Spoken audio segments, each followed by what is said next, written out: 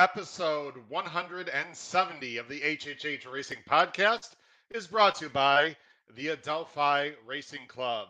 The Adelphi Racing Club is a partnership in every sense of the word, not a syndicate, and our members are treated like partners. I should know, not investors.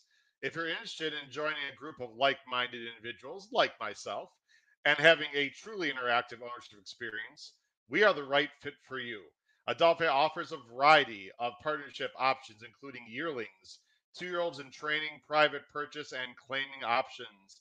We were recently active at the Facing Tipton Saratoga yearling sale for New York breds and have 3 exciting prospects currently available.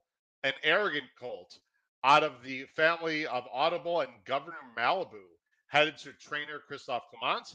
A beautiful tonalist filly out of a Stakes Place dam, also headed to the Clement barn, and a hard spun colt who wowed us with his powerful walk, headed to trainer Ray Handel. Please join the club today, and there is information at the bottom of the screen to get in touch with racing manager Matt Cuter. And now, let's start episode 170.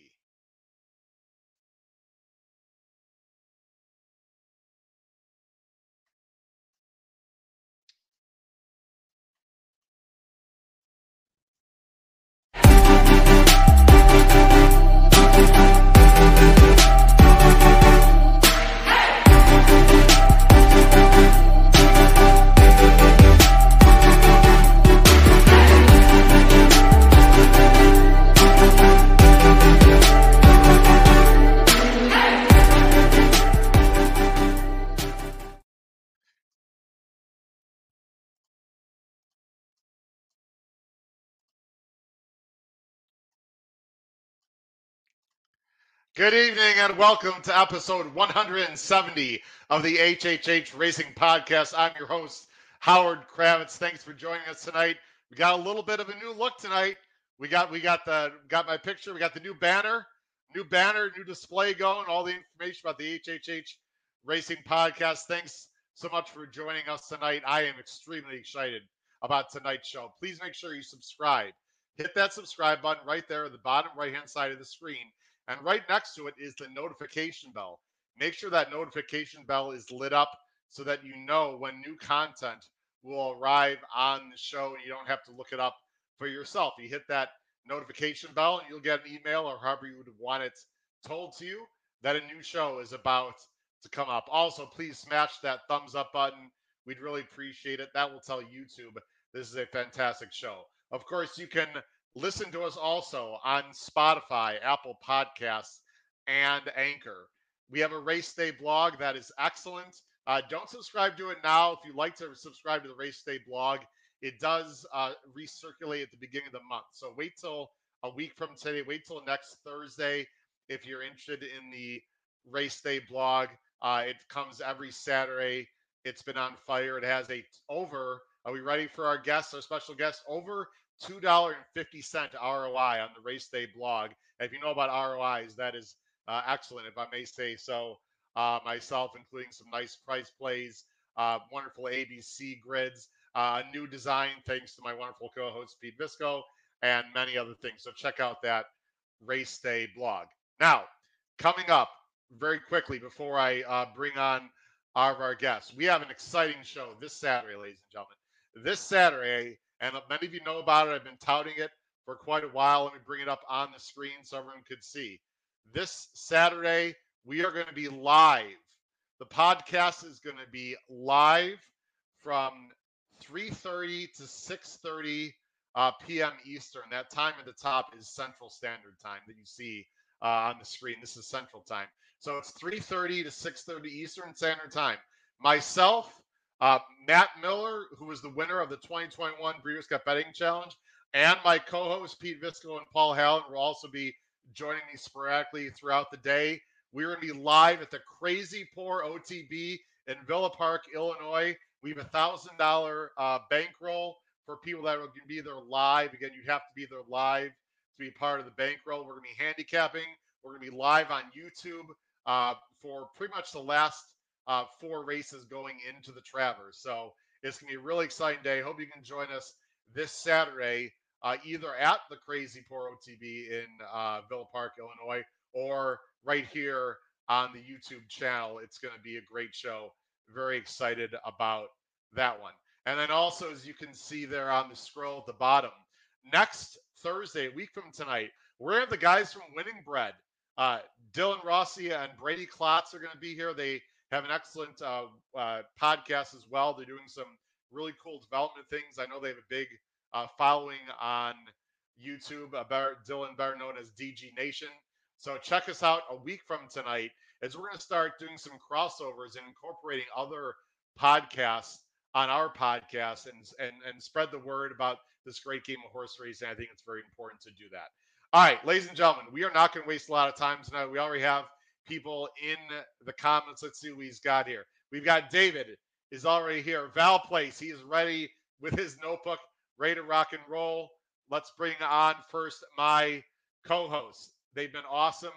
It's exciting to have them. One of them, by the way, I'm gonna tease one of them right now off camera. One of them is almost lockstep with yours truly tonight on his picks. So they're going to find out who that might be tonight. Let's bring them on right now from Maryland, Pete Visco, and from the Saratoga Special, Paul Halloran. Guys, how are we doing tonight? Big show tonight. Big show. What's up, gentlemen? Travers Week. Howard, I am coming to you live from the corner of Circular and Caroline Streets. Now, is that what do you got behind you? Is that like a poster? Isn't that unbelievable? It's nice. Laser photography. Yeah, I'm at a terrific bed and breakfast called the Circular Manor, and they have these two beautiful pictures outside on the porch. It was cooler inside, but I wanted to be able to give the ambiance of the town. So here I am outside, and it's terrific. It's just every day at Saratoga is a blessing. Absolutely, man. And what a day today was, by the way. Well, I have to be honest. I've been busy with school. I have no idea what happened today at Saratoga. Didn't bet a dime yesterday. I'm going all in this Saturday for Travers. Mr. Serial Horizontal Player, Paul. 3 pick 5s this Saturday. 3 pick 5s, young man. Very excited. I'm in. Yeah, he's giddy. He can't even contain himself. Guys, new banner. What do we think? I don't know if you saw it on Twitter also. Got a new banner. It's like 6. It goes beyond what you can see. It's much taller than that. But I think it turned out well. Very happy with it. It looks good. I assume Paul and my banner are in the mail, but we'll be waiting with bated breath, holding our breath. He'll be there in about 22 years. We'll see what we can do. By the way, shout out to the Print Refinery. The Print Refinery in Mundelein, Illinois. Shout out to them. Only a few minutes away from me for doing that. All right, guys. No one wants to hear about. We want to hear about picks. We have a lot of people watching. I expect this to be a huge show for obvious reasons. We got, of course, the Travers Stakes and the incredible stakes laden card on Saturday. But I know another reason, guys, why we're going to have a big audience tonight. Listen, we got to listen to the people. And the people spoke, and they said, get Andrew Champagne back on the show. So let's bring him on from the West Coast. Quick intro once again. Andrew is the content producer of Katina Media. He does a lot of things at Saratoga. He's one of the best handicappers at Saratoga. Picks a lot of winners on the ping sheet. We had him on a few weeks ago. Did a fantastic job. I know he's excited to be on again. Let's bring him on. The one, the only, Andrew Champagne. What's up, Andrew? How you doing? Hey, everybody. Really great to be here. I was blessed to be back in Saratoga for a week last week. Flew back to the West Coast on Sunday, and you can probably hear a little bit of echo here. I'm in the process of moving and unpacking a whole bunch of stuff in the new apartment, and there's not a lot of stuff in this office space right now. So if it sounds like I'm sort of in a cavern, that is why. But I'm stoked to be here. Really excited for this card on Saturday. Not going to lie, by the way, if you guys have looked at tomorrow, Friday's card, that one's really good too. A lot of really good things going on in Saratoga this week, guys.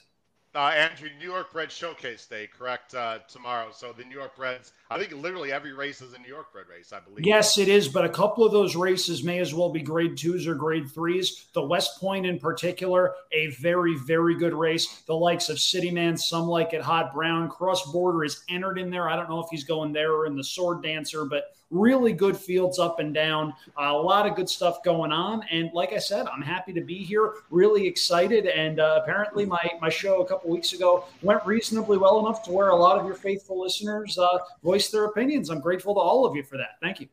Oh, absolutely. It's a pleasure to have you on again. And pun intended, cross-border, cross-entered. Sounds like that, right, Andrew? All right. Anyway. There goes our viewership right there. After that. Oh, wait a minute. Now we just classified. Now we're going the other way. See, I still think, guys, I'm in math class right now. I'm trying to keep everyone interested. I forgot this is my horse racing podcast. Anyway, Pete, how you doing tonight? I'm awesome. Let's get to the handicapping. Nobody wants to hear about me. Yeah, nobody wants to hear about me. Let's rock and roll. So, for everyone listening at home, again, we really appreciate it. Please make sure you comment on the top right-hand side of the screen. Any questions, opinions you have. We already have a lot of people chiming in, as I can see already. A-Roth, so we got to go ahead and, well, you can leave that on the screen. So I've got a few things going on. This right here, A-Roth, go ahead and take that off, the banner off, so people can see a little bigger. Thanks, Pete. So right here, this was my the last race of the Ultimate Betting Challenge in March when I had my biggest score ever, where I won a contest, finished second and won many other qualifications for $70,000. This was the Santa Anita Handicap, Andrew. It's the Exacta, which I had a $2,500 straight Exacta. This was Express Train over Warrant. So that's who it is, A-Roth, right there. That vaulted me to second place in the Ultimate Betting Challenge. So we've got, let's see. I've had this up before. We got a Pegasus. This is actually a Breeders' Cup betting challenge ticket to get in the show. And this other one, I'm going to screw this up. There we go. That's from the Pegasus last year. Okay, anyway, there you go, A-Roth. Let's get into the handicapping, guys. We're going to start very quickly. We're going to go through race 4 and 5. Okay, now race 4 and 5 are out of the pick 5 sequence. There are 3 pick 5s, like I said, on Saturday. Our main focus will be the pick 5 races 7 through 11 to end at the Travers. However, I do want to talk very briefly about the other grade stakes. The first one is race 4. Let me go ahead and bring that up on the screen as we speak here. There we go. Okay. Race 4 is the Ballston Spa. It's a grade 2. It's for older filly mares. They're going a mile and 16th on the turf. It's a very short 5-horse field. And Andrew, real quick, we'll just go through, guys, like literally 30 seconds through our thoughts here on the race. Whoops, let me go back to race 4. There we go. Your thoughts on the Ballston Spa, Andrew? Chad Brown. You want to be short? That's as short as I can get it. That is my, wait for it, technical analysis of the grade 2 Ballston Spa. Oh, yeah. Boy. Pete, we're firing on all. Oh boy, we're trying to bleed and hemorrhage viewers tonight. Oh, apparently. It's okay. I've got a million of them, but no, technical analysis. Even money on the morning line, I think, is going to be pretty darn tough. The other 2 Chad Brown runners, the ones that ran 1-2 in the matchmaker, they're okay, but technical analysis just seems like a cut above the rest of this field. As far as standalone betting value, I don't think you're going to find too much of it in here. No, I agree. Pete, real quick thoughts here. No, same thing. Just handicapping it. Thought the technical analysis had such a pace advantage that it seemed like it was going to be too tough. Let me think about this now. A multi-entry race with a lot of Chad Browns and a horse on the outside going to the lead. Yeah, let's not have a meltdown on Twitter again after this one. Hopefully, no. We'll move on. I needed that runner up pretty badly, and they just let Haughty get away. That one's added to my nightmare reel for the meet. I have put that race out of my mind. We're gonna move on. Paul, is it just as simple as technical analysis on the lead and it's game over? Probably, although today I don't know. You said you didn't pick. All right, Paul. Paul, we're having issues with you, Paul. All right, I'm gonna remove you just for a second, just so we're not Paul, just to let you know, I'm assuming you can hear me, Paul, but you froze up a little bit. I'm assuming it's the internet. Okay, looks like Paul's a little back again. Go ahead, Paul. You froze up there. We couldn't hear you. Is that okay? Paul, go ahead. Yeah. Okay. Yeah, right I think now, so. So far. The Chad Brown exacted over 14 to 1 and paid $130 for a dollar.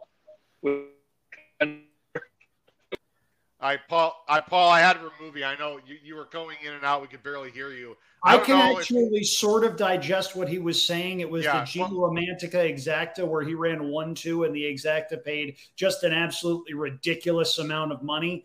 I don't think you're going to get that sort of Exacta payoff here. Okay. Paul, I know you can hear us, Paul. I don't know if moving inside would be better. We love – all right, well, Paul, we'll try to figure that out. Anyway, guys, I agree. It's technical analysis on the lead. I do want to give a little shout out to Fluffy Socks, guys, because you see all these blue numbers, and I'm going to make this bigger. Fluffy Socks, Andrew and Pete have just run at a lot of slow paces, and maybe this is going to be another one. If somehow the number 3, our flash drive, is aggressive and makes technical analysis work, I like Fluffy Socks to come from behind. Maybe she's just been unlucky in my opinion, guys. She's a nice horse. I've chased her a little bit.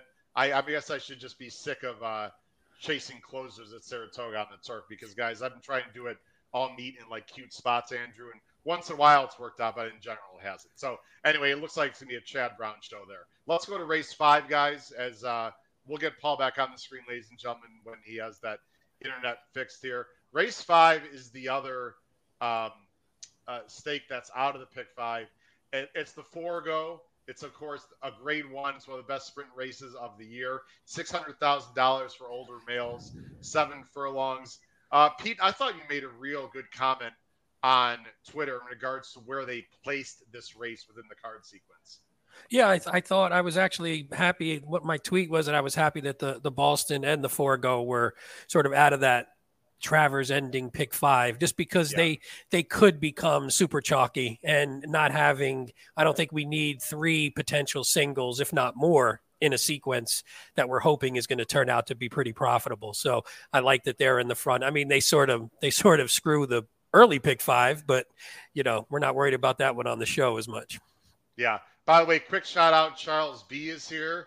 Wow. Charles B firing with Lamista, very interesting, who did have a nice win last time. Lamista, I don't mean to backtrack, Andrew. Lamista was actually, for the first time, I've been waiting for her to do this, and she finally does this when I didn't bet her. She finally gets her butt up close to the pace and gets a perfect trip in Monmouth. But anyway, Charles crushed today. Flavien had a big day today, Andrew, apparently? He had at least 4, right, Andrew? He had 4, yeah. Whoa. He had one heck of a day today. He had a couple of really nice rides. If you get a chance, watch the 6th. He had a ride on a front runner in a 1.5-mile race that was it was beautiful to watch. Okay. I'm just trying to get in touch with Paul here to see if he's ready, but looks like Paul's about ready. He had to move inside. We're not going to see that beautiful mural. Andrew, have you had internet issues at Saratoga? When I was there, outside of the track, like on the track, at the track, but outside, they got to fix that, man. It was dodgy. It's one thing I have noticed for sure is, especially if you're just on a cell phone looking at stuff, not even necessarily on the Wi-Fi, when you get tens of thousands of people at Saratoga all trying to do the same thing, it's not as fast as it should be, for sure. And honestly, that's a pretty darn good segue into the Forego, because with the exception of one horse in this 7-horse field, generally speaking, they're not as fast as they should be. You look and you see Jackie's Warrior, and with all due respect to the rest of the field, Jackie's Warrior can run his C-plus race and beat these. I respect Cody's Wish, who I think is a nice horse that's gotten better as he's gotten older. I think Cody's Wish is more of a miler rather than a 7-furlong type horse. Jackie's Warrior's 5 for 5 at Saratoga, and the only time he's been significantly tested here at Saratoga was when he ran into this little horse named Life is Good, and that one can run a little bit.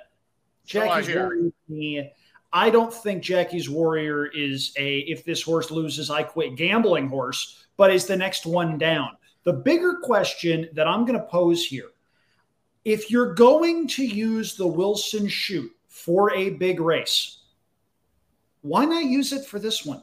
Because here's the thing, Forgo never won going 7 furlongs. Go figure. By the way, his when I was on the tour with Tom Durkin, name drop, who was awesome, who I met in person. He actually went through with us the PPs of Forgo. I don't want to get into details, Andrew. I'm sure we could talk about Forgo for a long time. His PPs and the distances he won at were absolutely insane. And the weights he carried. The weight, I think, like once. I don't want to be wrong, but like 160 or like some crazy number. 136, I think, was the number. Yeah. All right, but anyway, number 1 at 7. Correct, Andrew? Yeah. It's number ran at 7, you said. Okay. Yeah. But yeah, Jackie's Warrior to me, I just think is the class of this field. I respect Cody's Wish, and I would not be at all surprised, by the way, if Cody's Wish down the road went on and ran really big in the Cigar Mile at Aqueduct. I think that is his sweet spot. I just think 7 furlongs may be a little bit too short for that one. Nice horse, though. Okay. Paul, just give me a thumb. Paul's in the back backstage. Paul, just give me a thumbs up when you're ready, and we'll bring you on. We'll try again. He said try it. He said try it now. I was texting him to make sure. Paul, yeah, give him a shot. Here. Paul, we're going to bring you on and see how we are here. Paul, how we doing? Is this better? I can Paul? hear you. Oh, boy. Uh-oh. You're still breaking up a little bit. You're just breaking up, Paul. This is a real bummer for you. I don't know what to tell you. It's a little better, but you're just breaking up. It's just – go ahead again, Paul. Test. All right. No, it's breaking up, Paul. I'm going to go ahead. Paul, if you're there, one thing to potentially try, turn off your video camera and we'll just use your audio. If it's a computer or a processor thing, maybe that'll help a little. Oh, Andrew, can you repeat that for Paul? I think well, it looks like he's already done it. Paul, go ahead. Hello. Yeah, this there you go. Now we can hear you. Well, we can hear you, but not see you, Paul. Sorry. Which is ideal for everyone. All right. This is why we need Andrew. Okay, it's a good idea that gets me off screen. Saratoga Springs? Come on, guys. All right. And anyway, Paul, quick thoughts. Andrew just talked about the Forgo. Jackie's Warrior is almost a lead pipe cinch. Would you agree with that, Paul? Yeah, I think we all look at these races and go into them and say, beat the heavy favorite. I agree, Andrew. I was looking at Cody's Wish because I'm a sucker for cutbacks, and this horse is cutting back a little bit. But, Jackie's Warrior, talk about a horse for course above everything else. I mean, I saw him win the Saratoga Special as a 2-year-old 2 years ago. And, the Life is Good race, Andrew, you brought it up. I mean, he actually picked up Life is Good, if we recall that. So, and I hope he wins. It's not a great betting race, but I'd love to see him win and take that momentum into the Breeders' Cup. A-Raw thinks drafted has actually been dangerous, maybe for a clunk up second. Pete, you gave your thoughts on this race, I believe, correct? Sorry. No, but nothing too different. I sort of like Baby Yoda underneath a bit potentially because it's a. I mean, if in second if you're playing a cold exact, I mean, this horse loves Saratoga. Always shows up at Saratoga, and I think everything behind Jackie's Warrior is relatively even. There's probably question marks about each of them, especially at different distances they run. So, I think if you're going to play a cold exact, look for a price that you like and just try to bang it that way. By the way, if we have any more tech issues, Penn State Scott can help us. or Andrew, I suppose, too. Better than Tier 2 IT support. Wow, that's impressive. That's high praise right there. Thank you. Guys, Paul, you're right about Jackie's Warrior. I would say Baby Yoda's even more horse for course for the simple fact that Baby Yoda practically can't pick up his feet outside of Saratoga, and he comes to Saratoga Springs. And he's just like that. He just takes a little drink out of the some Saratoga spring water, wherever the hell he got in the barn, and he's just absolutely unbelievable. But my interesting horse, guys, for second is Pipeline. I love turnbacks. I think the 1 1/8 was too far, even though he ran well. He was coming off a layoff 2 starts back and ran fantastically. I know it was an easy N1X. I think this horse has a lot of upside. He's the only horse in this race, guys, in my opinion, that is sort of the unknown. I'm going Pipeline for second. I would do a a cold punch exacta 5-6. Andrew, before we move on to the pick 5, any quick thoughts on Pipeline? I mean, I don't hate that. I do think the strategy that Pete outlined of if you think Jackie's Warrior is a cinch, find a horse in second and just fire away. I've heard worse, and that horse is going to be about that 8-1 morning line. And if you can turn Jackie's Warrior from a 2-5 shot into a 5-1 shot with an exacta that pays $12, there are worse uses of your, and it does at least give you a little bit of stake in the action. Okay, the sound just got. Now we got echo. What is going on? I think it was when Andrew was doing it though. Now it's okay. I don't know. That tech support is pulling the bad strings back there. Did you at least get most of the analysis? No, we got it. We heard it all. Yeah, it was only for a few seconds. I don't know what's going on. Anyway, let's move on. We don't want to lose. We don't want to lose viewers. That was weird. Knee Deep in Snow, by the way, is the horse that finished second last time to Jackie's Warrior. Closed for the first time in his career. If he runs back to that, Knee Deep in Snow can certainly get second. I am not trying to beat Jackie's Warrior. I've tried to beat him actually the last few times stupidly. It's just another field, guys. That's just sort of a weak. I mean, the sprint division in general is weak. He's probably going to win his next race. It would be the Vosper. Is that right, Andrew? Probably, unless they decide to train him up to the Breeders' Cup. Yeah, I think his next big test is going to be the Breeders' Cup. And he's probably going to be, I don't know, I'll throw out a number 4 to 5 in that race, even money. Sounds about right. Yeah. All right, guys, let's go ahead and move on. I'm going to bring everyone back on screen here. Well, Paul's sort of on screen. Paul, you're still with us, right, by sound? Yes. All right, good. All right, Paul. Appreciate it. All right, guys, let's get into the pick 5. That's what a lot of people have been waiting for. Now, like I said before, there are 3 pick 5s. This pick 5 that we're going to feature starts in race 7. There are 4 graded stakes within the sequence. I thought it was an excellent sequence with some very tough fields. And Paul, I wish we could see your face on camera because it's amazing. I'll just spoil it. Paul, you and I don't know, maybe it's because it's Travers Day, man, but you and I are scary similar. So if you agree with Paul Halloran's opinions in general, you're going to love my opinions tonight. Paul, how do you feel that we're going to be very much the same tonight? Does that make you feel good or bad? I think I have 36 hours to make adjustments. Wow. I love it. Wow. What? Oh, wait, we just lost Paul. Oh, where's Paul? He's gone. That would be the ultimate mic drop if he just left on that. Oh, Paul. No, Howard, hey, look. It's usually Pete and I, so Howard, that's good. Let's hope you have a big day. That's all I can say. I agree with you. Listen, we like to have fun on the show, Andrew. All right, let's get into it, guys. In all seriousness, this first leg is an absolute cluster. An absolute cluster. Let me bring this on the screen. Here we go. And there it is, and there it is. All right. The first leg of the pick 5 starts at approximately 3:12 Eastern Standard Time. It's race 7. It's an optional allowance, 62.5 claimer, 5.5 on the turf. Some salty veterans. You see the field right there. You just look at the morning lines, Andrew. The highest price horse is Battle Station, who has a ton of races on the go back, and a new claim for Linda Rice. That's your longest shot on the board at 10-1. We are now going to bring our picks onto the screen. I know people wait with bated breath to see who we've got picked here, and we wanted to wait till we got to the pick 5. And I'm going to bring it on right now. There you go. There's our picks right there. Andrew, you're going to go first. You're going with the 5, Ranger Fox for Terranova.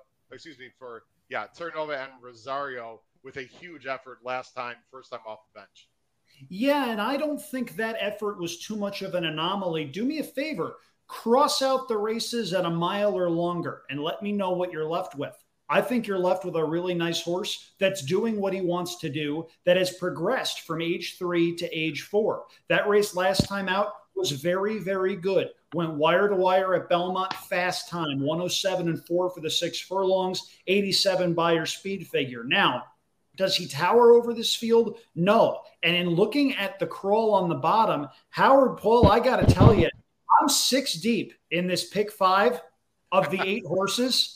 And the 4 Noble Emotion was one of the 2 that I did not use. I simply think that one has seen better days. If that one runs back, though, to the races it ran in June and July of last year, does have a shot, but to me, that horse should have taken a step forward last time out on the class drop, instead took a step backward, trying to beat that one. The upside horse in this particular race, we talked about Jackie's Warrior already, and we talked about his effort in the Saratoga Special as a 2-year-old. He was not favored in that race. Another Steve Asmussen was favored in that race. I'm referring to number 7, Cazadero, who's been off 7 months ahead of this race, but has some turf pedigree.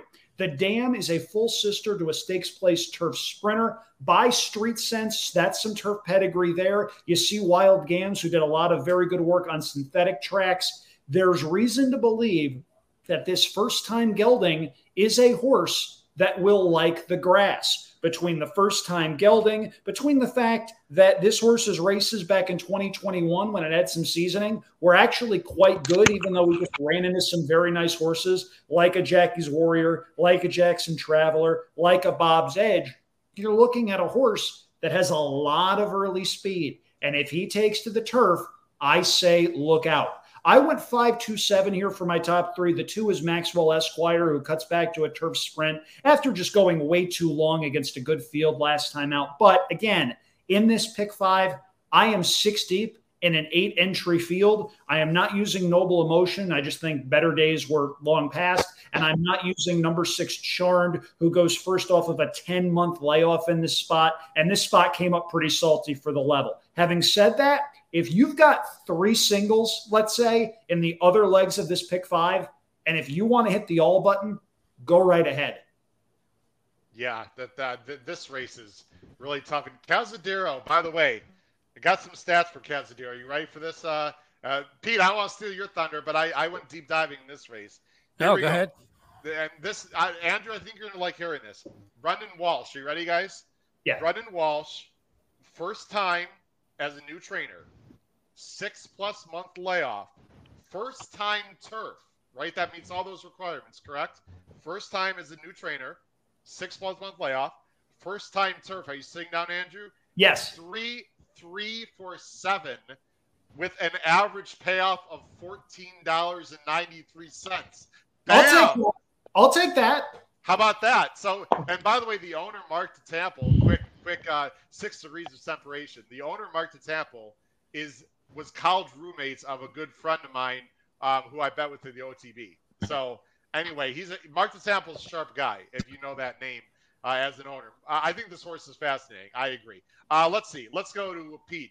Pete, you've got the 3. You have the 5 seconds. You agree with some respect with Andrew on Ranger Fox. I do. I didn't know what to do with Discreet Tune, Pete. So help me out here. I didn't know what to do with a lot of them in this one. That's why I'm, as Andrew said, I was going 5 deep, and I included the 7. I like the 5, although I did have a funny stat on the 5. Terra Nova was 1 for 40, winner last out on turf, I think, if I'm remembering correctly. Yes, winner last out, which is such a random thing. I don't know why that would happen, but it was one that got dug up. But I like that horse. Now going to the 3, Discreet Tune. You know, this was one. If you look at the past races, if you cut out all the stakes races, this horse is pretty good. This horse actually has 4 straight wins on the turf in non-stakes races. It's hard to pick through it because he's got a couple off-turf races. That's interesting, Pete. That's very interesting. Yeah, so I was thinking, and they were in lower company, though. I mean, that's the only issue, but maybe, it's still getting back to, I was hoping for a little bit more of a price.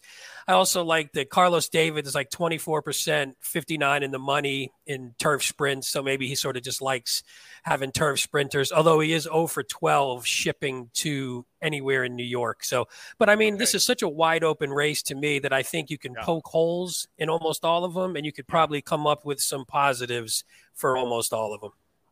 Paul, before I bring you back on screen, we'll see if that works. I've got another stat for you. Said you had a negative Rangers. What was the negative Ranger Fox stat, real quick, Pete? You said that was the 1 for 40 winner last out on turf for Terra Nova. Andrew, we're not picking on you because obviously Ranger Fox can win. I've got a stat on Ranger Fox. Terra Nova off. Let's see. Sorry. No. Why do I have? No. Sorry, I misread my own stat. My bad. Actually, though, real quick on Ranger Fox, if you look at his things there, if he's sprinting with Rosario, he's been awesome. And the Terranova Rosario combo in turf sprints, 4 for 6 wins, 6 for 6 in the money. If you exclude first-time starters, I don't really like to mix those in sometimes. Okay. So I think having Rosario up again adds positives to this one. So that's why I sort of ignored the one stat and sort of leaned with the horse itself. So I'm with you, Andrew. I will say, Andrew, that he was on his wrong lead throughout the late stretch, and that turf was really firm at that time. Again, the Ranger Fox can win, Andrew, but I think it's fair to be a bit contrarian and let people make their own decisions. For sure, especially in a big field like this where you can make cases for everybody. You mentioned Battle Station. I'm absolutely using Battle Station because that's a horse that has shown he can run here at Saratoga, and that's half the battle. You can make cases for a lot of these horses. It's a fascinating betting race. It sure is. There's Battle Station right there off the claim for Linda in for 62.5. Personally, not an angle that I like, but some people think it matters. Some people think it doesn't. My concern about Discreet Tune, Pete, and we're going to move on with my pick along with Paul's pick, and then we'll go on to the stake races, is not really the class as much as the distance. Like, I don't know if this is a 5.5 furlong. This horse seems like he's best at 5, no matter if it's a stake race or if it's an allowance race. The 5.5 scares me. And the other thing that we need to let everyone know, they got a lot of rain in Saratoga Monday and Tuesday. They were on the turf today, I'm assuming, right, Andrew, and yesterday. Tomorrow, there's a chance of rain, for what I understand, Andrew. So I think tomorrow, you really got to pay attention, ladies and gentlemen, because if they get more rain tomorrow, I think we're looking at a good turf course at best on Saturday. If it doesn't rain as much tomorrow, it could be firm. Andrew, quick thoughts about the turf course before we move on to our my pick and Paul's pick. Yeah, they were off the turf on Wednesday. They were on the turf for every race today. It was listed as good. It was probably more on the good to firm side. That course can take a little bit more moisture. I'd be a little bit surprised if we were off the turf on Saturday, even with some of the rain that's been rumored to be sneaking in. If I'd be shocked if it was a good course, no. Having said that, they're going to do whatever they can to salvage that turf, not just for this race, but for the other stakes races on the program. It's going to be one of those races where if this comes off the turf and goes on the main track, all of a sudden you're starting to pick 5 with a 4 or 5 horse field, and that's something we always want to avoid. Yeah, no, I don't want to mislead. I'm 95% positive they're going to be on the turf tomorrow. I'm just suggesting it might be, or sorry, Saturday. Now I'm hearing echo again. Andrew. Okay. Andrew. You know what, Paul? It might be. Let me take Paul off the screen. I don't know what's going on. Yeah, he was. Anyway. He said he was trying to dial back in. Otherwise, he said he was just going to drop it and drop off, so he wouldn't. Okay, we apologize to everyone at home. Andrew, you're fine. It was Paul's having some issues. Yeah, I wasn't sure if you were hearing my echo from my machine because sometimes there's a little bit. You're all good. You're all good. Okay. Let me talk about my pick and Paul's top pick, number 4, Noble Mission, a horse that Andrew doesn't have at all. Listen, Andrew, I get it. This was a complete guessing game for me as I go full screen here. But like you said, if he runs back to his previous races, I mean, he's clearly not even capable, but maybe the best horse in here. Last time, I'm not going to show the replay. He was up way too close. I don't think this horse wants to be up that close. At least that's the excuse I'm giving him, Andrew. I mean, he was right on top of a 21-4 and 45 when the turf was not firm. I think Jose is going to take him a little bit off the pace. I know he was close to the pace, the end of last, at Saratoga. So maybe I'm just, I could be completely wrong, but I think Noble Mission Emotion is a bit interesting here. I'm going 4-2-6. No one's mentioned Maxwell Exwire, who is a 5-year-old for Maker, who, again, I like turnbacks, and there's a lot of speed in this race. He can close, blah, blah, blah. Anyway, this race is absolutely wide open. I would suggest everyone at home, you use as many as you can. We'll talk about how we're going to construct our pick 5. Pete, feel free to bring up a comment as I go ahead on to the start of the stake races here. So let's start with the stake races here of the pick 5. Well, let's go to race 8, ladies and gentlemen. This is the first stake race in the pick 5. It's one of the best races of the entire year. It's restricted for 3-year-olds. The H. Allen Jerkins, formerly the King's Bishop. It's a grade 1. It's the premier sprint race in the country, restricted for 3-year-olds. They're going 7 furlongs, $500,000. And there's the big name again, Jack Christopher, 6-5 morning line. Chad Brown, Jose Ortiz. Let me go ahead and switch screens. You see our picks right now on the screen. It's a really nice field of 9. Pete, we're going to let you go first here. Pete, you have Jack Christopher, so does Paul, so does Andrew, 6-5, turning back, just a seriously talented horse. Yeah, I mean, well, actually, we're just going to bring this up. What was the stat on Linda Rice? Because she owns and trains that horse in the last one. Just real quick for Charles, I had it at 3 for 29 on the turf as an owner-trainer combo. So just for Charles, real quick, I wanted to throw that out there. Yeah, Jack Christopher, I mean, honestly 6-5 almost surprised me as being a bit high, because if you look at this horse not stretching out beyond a mile, he's dominant. And, you know, he's looked beautiful. That race 2 back was phenomenal. I mean, and even the race in the Haskell, I mean, for a horse who everyone questioned his distance limitations, he ran his heart out. I mean, and he lost to 2 excellent horses. So I think this one just comes in here, getting back to doing what he does. I don't see too many reasons why he shouldn't run his race, and his best race is a lot better than everyone else in this field. Yeah, I mean, that's I can't add too much more onto that. If one of you will guarantee me 6-5 odds, I will send a Brinks truck to your house if you want to lay that bet. I'm not sure we're getting that, Andrew. Jack Christopher is going to be 2-5, maybe 1-2 if we're lucky.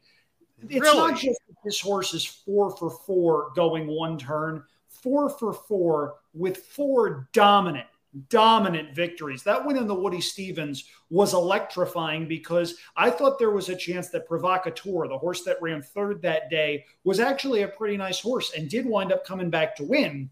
And Jack Christopher made that one and Papacap, who's also a very nice one-turn horse, look like mid-level claimers. That race Jack Christopher ran on the undercard of the Belmont Day program, which you're seeing right now, it was exceptional, and there is absolutely no other way to describe it. Now, he does get a perfect trip in this particular race, but it's his speed that's giving him that perfect trip, and he did so coming off the rail, managing to work out a spot, and from then on, it was push button for Jose Ortiz, and it's right around here where me having a Provocateur Jack Christopher exacta box, I'm going, okay, what did 1-6 pay again?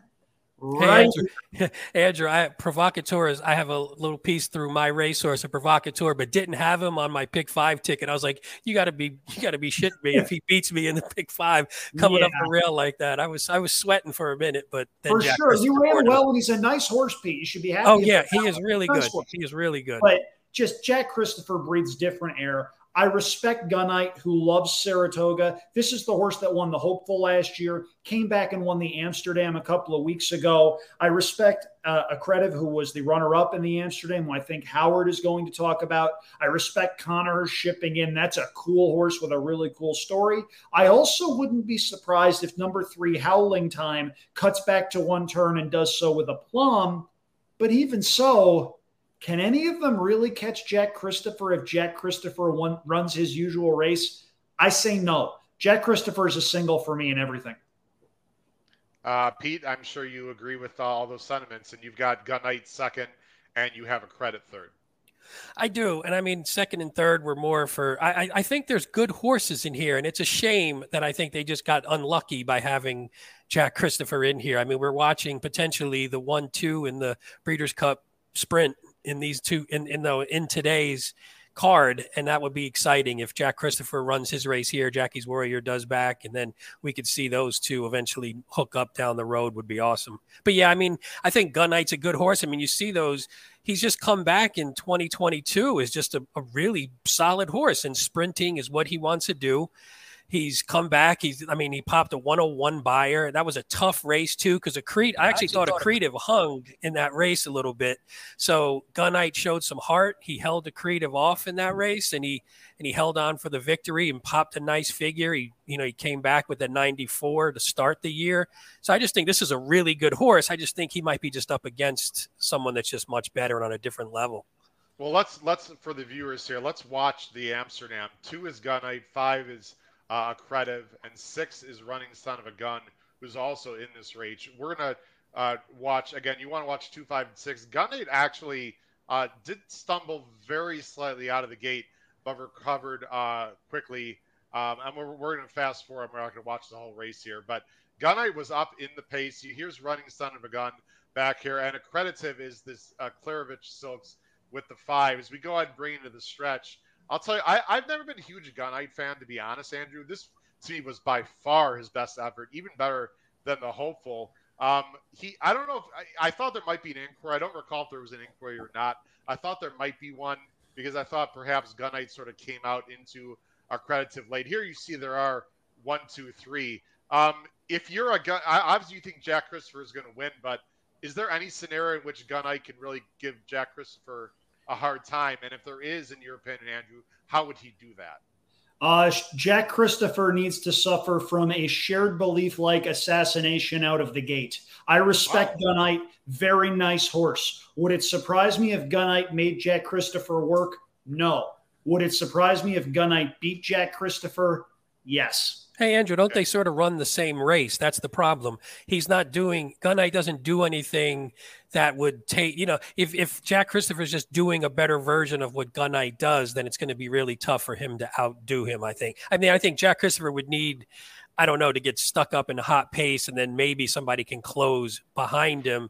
I'm not sure Gunite is the horse that would do that. Yeah, now one thing I will say, if you are playing this pick 5, and you are at all apprehensive about Jack Christopher, and you're saying, maybe he can win, but I don't want him at 2 to 5. If you're right, you will get paid. Guys, here's my opinion. And I've given a lot of good opinions and a lot of bad opinions on this show, but that's what horse racing is all about. Sometimes I look at a favorite like they can't lose. And I'm not afraid to single favorites. Like a few weeks ago, there was a Baffert first-time starter that I singled, a first-time starter that I singled in pick 5. Here's my feeling, Andrew, and you could absolutely be right. And Jack Christopher could run off the screen, and if it was Saturday, whatever time, I could be a complete idiot. I think he's beatable. Okay, now hear me out just for a minute and tell me what you think. Let's go back to this Woody Stevens that you just lauded the praise of. He ran a 107. Okay, I mean, obviously, he ran off the screen. Can we look at this field, though? And you could say, well, Howard, the field doesn't matter. It ran a 107. I beg to differ because when they take more pace pressure or they have to battle more, it definitely matters. Papacat, to me, I think Accredit is better. I think Gunite is better. I think Chasing Time is better than Papacat. I think those 3 horses, Chasing Time, I'm not even talking about the rail horse. I think there's 3 or 4 horses, in my opinion, Andrew, that are better than anyone in this field except maybe Morello, but Morello didn't fire in this race. I mean, you got Wit, Chasing Time. I mean, are you going to disagree with me that there's 4 horses in this race better than all the rest of the horses in this field, Andrew? Tell me I'm wrong. I think that's a little harsh on Papacat because he chased Jack Christopher twice, and the race that he ran in the Pat Day Mile was pretty good. I think Gunite is better than Papacat. I'm not sure about the others, maybe Accreditive, but at the same time, I think it may be a little harsh to say that there are 4 or 5 horses in the field better than Papacat was. I think Papacat is a nice horse that was running in the wrong races for the right reasons. They tried that horse around 2 turns. You see a lot of hang in that horse go in 2 turns. They finally cut him back, run second in the Pat Day Mile, run second in the Woody Stevens. Nice chunks of change there. And that horse didn't do anything wrong in those 2 races, except for the same thing a lot of other horses are going to be doing in this spot, which is running at Jack Christopher. All right. We're gonna have to. Well, here's the thing. So he beat Papacat by 10. So if those 4 horses are better, he only beats this field by 3. Then they're still better, but they're not as good as him. Let me quickly talk about my 2 top picks, and then we're gonna move on, guys. Accreditive is only at 2 lifetime starts. Can we not forget that? He just ran a 101, his second lifetime start. If he improves, there's no doubt, in my opinion, that he can go with Jack Christopher. Plus, Jack Christopher is going to take pressure from the inside and outside. Again, if you want to single Jack Christopher, I have no problem with it. Obviously, he's the best horse in the race. He's awesome. This is not a negative on Jack Christopher, guys. I just think this is a much, much tougher spot that Jack Christopher is around in a long time. Now, Howling Time. Howling Time will be one of my plays underneath. I know he looks slow very quickly, and we're just very quick. He's got to move on. I have to show, guys, the Haskell, where he was right there at Jack Christopher. Jack Christopher is the 7. Howling Time is the 4. I know Jack Christopher doesn't want to go long. I get it. But on the first turn, here's Jack Christopher right here. And Howling Time is behind him, but he sort of has to rush up. And then he gets pushed out into the 4 path. So we're not going to show the whole race here. You'll see the 2 is going to be rank and actually comes out a little bit later here. But Howling Time, it's going to come up right here. Howling Time was actually right there. You see the 2 is rank. You can't tell, but if you see the head on, Howling Time is much wider, and I'm going to let it run a little deeper into the race here. You see right here, here's Jack Christopher. Here's Howling Time right there, guys. And this is what about, they're approaching the 6 furlong mark of this race, and Howling Time is right there. So here's Howling Time right here. Here's Jack Christopher. I know you could say it's apples and oranges, blah, blah, blah. Here they are right here. I mean, I don't think Howling Time is that slow, guys. And Dale Romans is sneaky at Saratoga. I have a stat for Dale Romans, and then we're going to move on. I know, actually, I wanted to show this, guys. Dale Romans at Saratoga, okay? People think he can't win there, right? He doesn't run a lot of horses at Saratoga. But I just want to show this. Today's track, boom. Last 5 years, guys, at Saratoga, Dale Romans, okay, he's 6 for 66, but in stake races, hold on one second. I've got it here. Class, dang it. Class. By the way, stakes. he's 2 for 57 in grade 1 races, by the way, just so you. I understand, but hold on. Just bear with me. 1 for 8, right? Okay, fine. Not great. But look who he's run in these races. I wanted to go this way. Here we go. Okay, I don't know if you guys can see that. He won with Promises Fulfilled, who was awesome. Free Drop Brilly was 3-1, and he lost by a neck. And number 7 Trumpets in this race in the Jerkins at 32-1 finished second. I guess my point here, and the other horses were 78-1, 37, and 28. Guys, I guess my point is that I think he spots his horses well, and I love turnbacks. He's going to sit just off the pace. Interesting underneath, Andrew. That's it. I completely agree. I would not be at all surprised if it turns out Howling Time, much like a couple other horses, is a 1-turn horse that's been running in 2-turn races. That's what you get in the second half of the year. You get a lot of horses that were pressed on, owners and trainers getting Derby fever and what have you, that are now running in the races they're supposed to be running in. It would not at all surprise me if Howling Time hit the board at a big price. If you're a contest player out there, that horse is going to be double digits. There are worse plays. Absolutely. I think he's interesting. Let's move on to the personal ending, guys. Some familiar faces we're going to see. Another fantastic race. It is a small field. It's a field of 5. All the major players are there. It's, of course, a grade 1. They're going 1 mile and 8, $600,000. Older fillies and mares. I mean, look at this field. Clairiere is on a roll. I know it's Pete's daughter, per se. He's been following Clairiere a long time on the show. Clairiere has been awesome. Let me go ahead and switch the screens. You're going to go first, Andrew. Andrew's not messing around. In fact, we all have Clairiere on top. She's just in raging form, Andrew. Yeah, I've got Clairiere on top. Having said that, that comes with an asterisk. It's a 5-horse field. The only thing that would surprise me in this 5-horse field is if Crazy Beautiful wound up winning. Crazy Beautiful is in this race, and credit to Ken McPeak for doing this as a sportsman because, hey, if Crazy Beautiful hits the board, all of a sudden she's grade 1 placed and worth a lot, and I mean a lot of money with how this breeding industry winds up working. We're seeing Clairiere and Malathat in the Chuvy, where by Todd Pletcher's estimation, Malathat was sort of listless. He sort of blamed the heat, but remember in that race, he added blinkers, which are usually there to get horses a little more hyped up, a little more energetic, and she was just flat. Now, having said that, Clairiere was down on the inside part of the track, and in the early part of the Saratoga meet, that's not where you wanted to be. That's not necessarily a tactical advantage that Clairiere had, and she wound up coming through on the inside. Malathat, I thought, still ran a fine race. Clairiere just was better on that particular afternoon. Now you take those 2 horses, you add in Search Results, who came back out of the Ogden Phipps to win the Molly Pitcher. That day's runner-up has since come back to win the Summer Colony. I was there for that race. Leader of the Band is that horse's name. Wouldn't be surprised if we see that one in the Beldame at some point. And then you get Latruska, who, if you can just forgive the Ogden Phipps, Doesn't she look like the controlling speed from the rail? And doesn't it look like if she's allowed to go 24-48, she's going to be tough?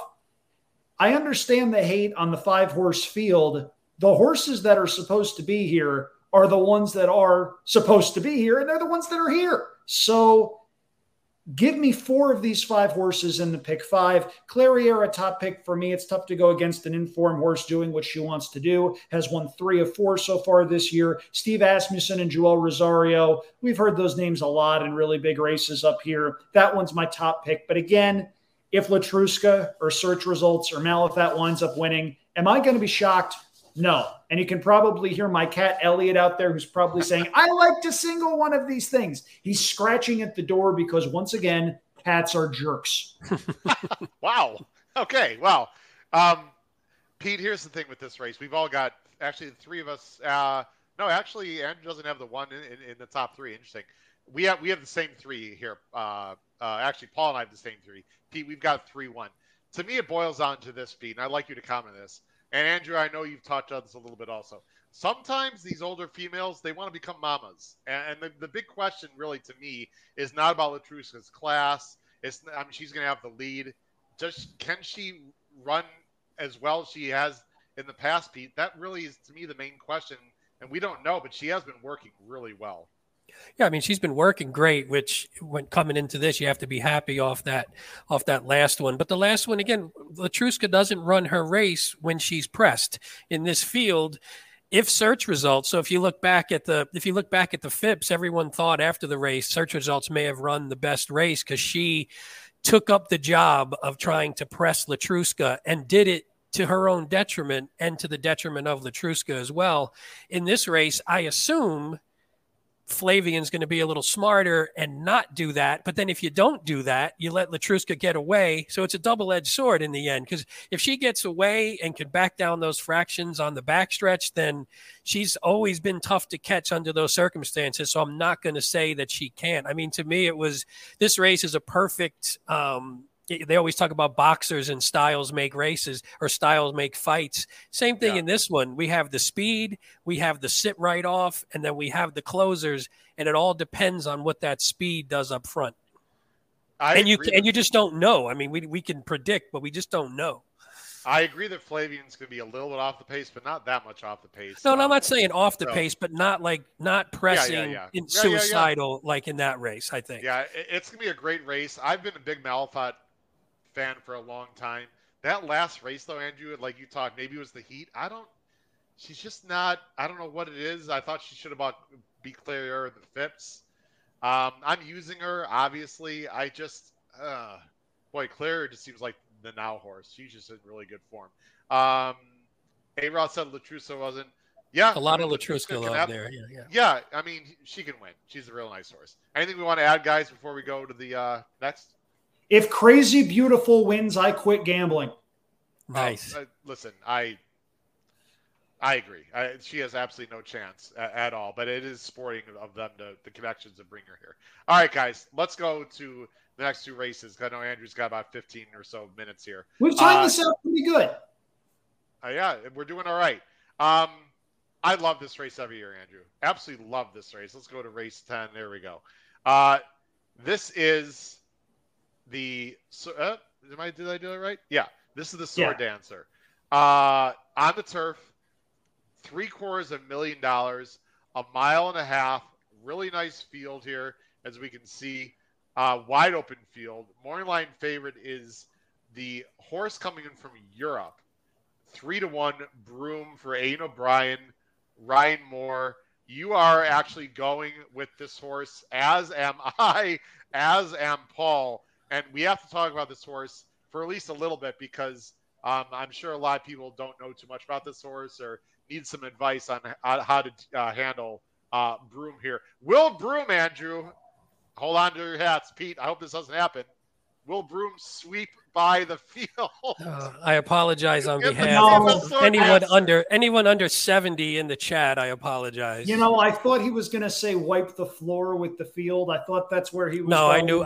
I know him long enough to know where he was going with that one, Andrew. Can we come to a gentleman's agreement here? can we not show the Breeders' Cup turf? Because I needed Broome very, very, very badly on that particular occasion. And Irad Ortiz Jr. rode the race brilliantly. Broome hits the top of the stretch, full head of steam, clear by 3 lengths with a furlong to go. And here comes a horse in the Godolphin blue roaring down the crown of the track. Brutal. Absolutely brutal. Now, that horse ran well on that particular occasion, has come back as a 6-year-old, won the Group 2 Hardwick at Royal Ascot. That's not an easy race to win. You're looking at a field, and that took a 123 time form number in order to beat that field. That translates to roughly something in the mid-100s on buyer ratings, so 105, 106, somewhere in that area. It was a really nice race. That one wound up running, was then 4th in the King George and Queen Elizabeth.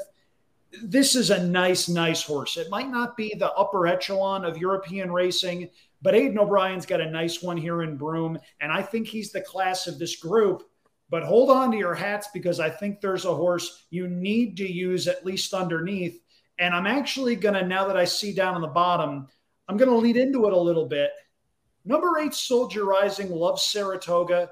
Ran 2nd to State of Rest in last year's Saratoga Derby. And all State of Rest wound up doing after that, won a little race called the Melbourne Cup. Came back, won a race earlier this summer at Saratoga. I think there's going to be some pace signed on. The 1.5 does not concern me in the slightest. I see 15 to 1 on the morning line. I don't know if we're going to get that.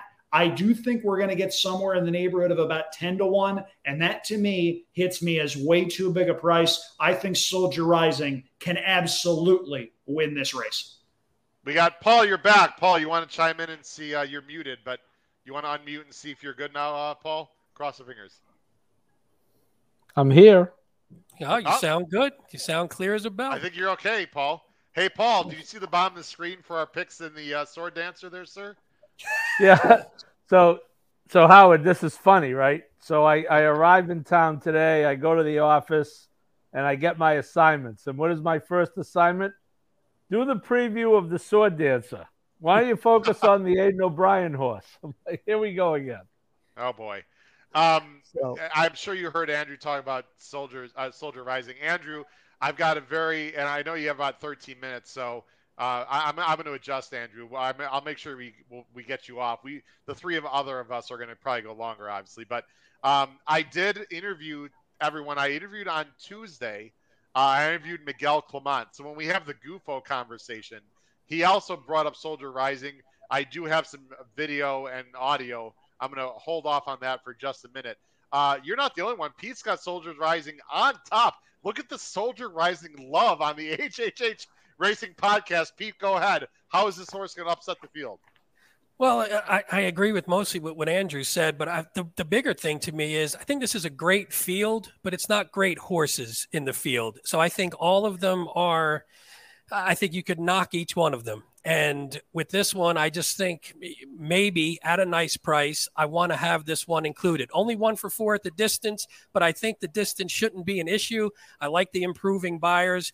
I think it's a little bit of a step up in class, but I think this horse could be ready for it. There's enough speed in this race, hopefully, because of if Channel Maker breaks this time and doesn't leave Tribuvan to run all by himself, if those 2 are on the lead, can set a good pace, I think this one could be flying late, and we just have to see if he's good enough. And if he is, I think this is a spot. Plus Clement, 4 for 15, 11 for 15 in the money, 12 furlongs and up on turf in the past year. So if nothing else, play this horse to hit the board. He's 11 out of 12 in the money.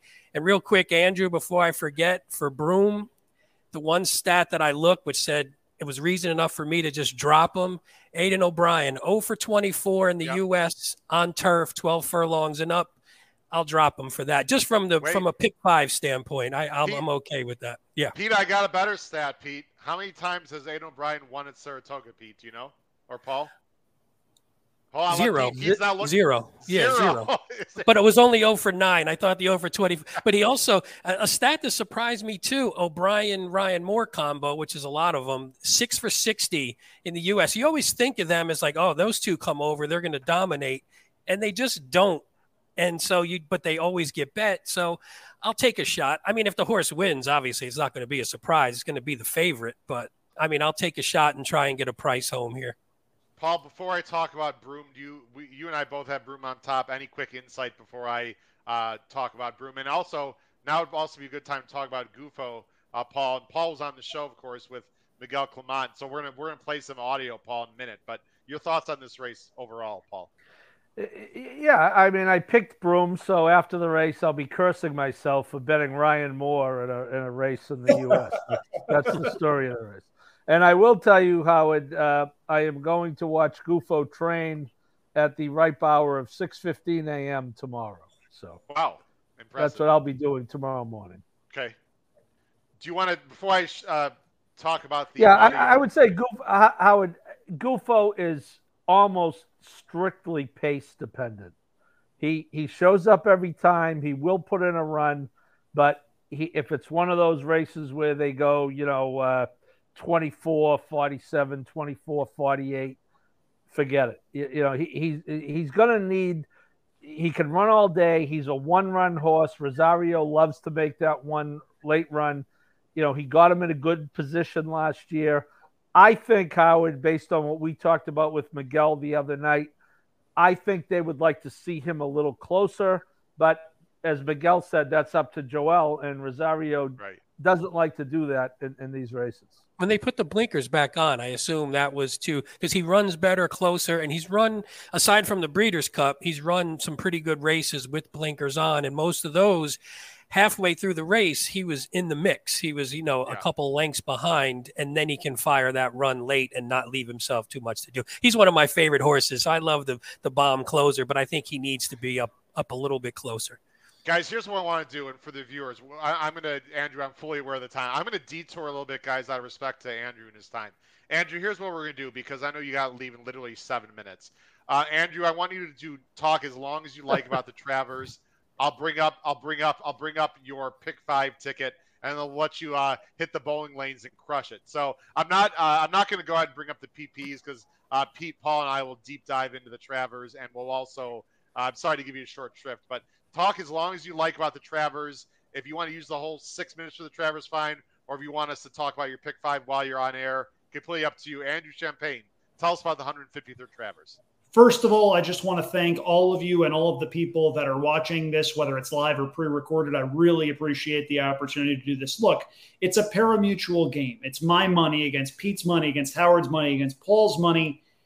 Whatever happens, there's another race in 30 minutes. There are some days that make it really, really easy to love this game. And Travers Saturday is one of those days, and it has been for a very, very long time. Got to tell you, though, if I never see the 2012 Travers again, where Golden Ticket dead heated, or should I say dead heated with Alpha, everybody that day that was at Saratoga said they had Golden Ticket. I actually did. I was live in the pick 4 to every logical horse, including Alpha, as well as Golden Ticket. David Cohen put forth the ride of his life. That pick 4 would have been about $3,500 before taxes. I wound up getting about $500 and change because I had $250 or $260 twice with the dead heat and all. But watch that race and seriously tell me Alpha gets his nose down. Moved into a shipping container. Not quite a shipping container, just an office with a closed door because I don't want my cat scratching everything and raising holy hell. But at any rate, this year's Travers, it's a good group. You got a field of 8. Epicenter is your 7-5 favorite. I'm not going to do what I did couple of weeks ago for the Jim Dandy, where I grabbed my computer on the On the Wrong Lead podcast, shook it, and said, guess where I am? I'm on the Epicenter. But I like Epicenter a lot in this particular race. Find me anything this horse has done wrong of his own volition this year. This horse did everything but win the Kentucky Derby, and we got rich striked, which is, yes, indeed, a verb. Horrible break in the Preakness. Everything went wrong for him. Everything went right for early voting. Joe Rosario took him back in the Jim Dandy. And when I saw that in a 4-horse field, I was watching on my television screen, and I went, you idiot. How could you possibly do this again? What are you talking? Oh, you have a whole lot of horse turning for home. Joel Rosario, you are a genius. Epicenter, I think, has just developed into the kind of horse that makes his own trip.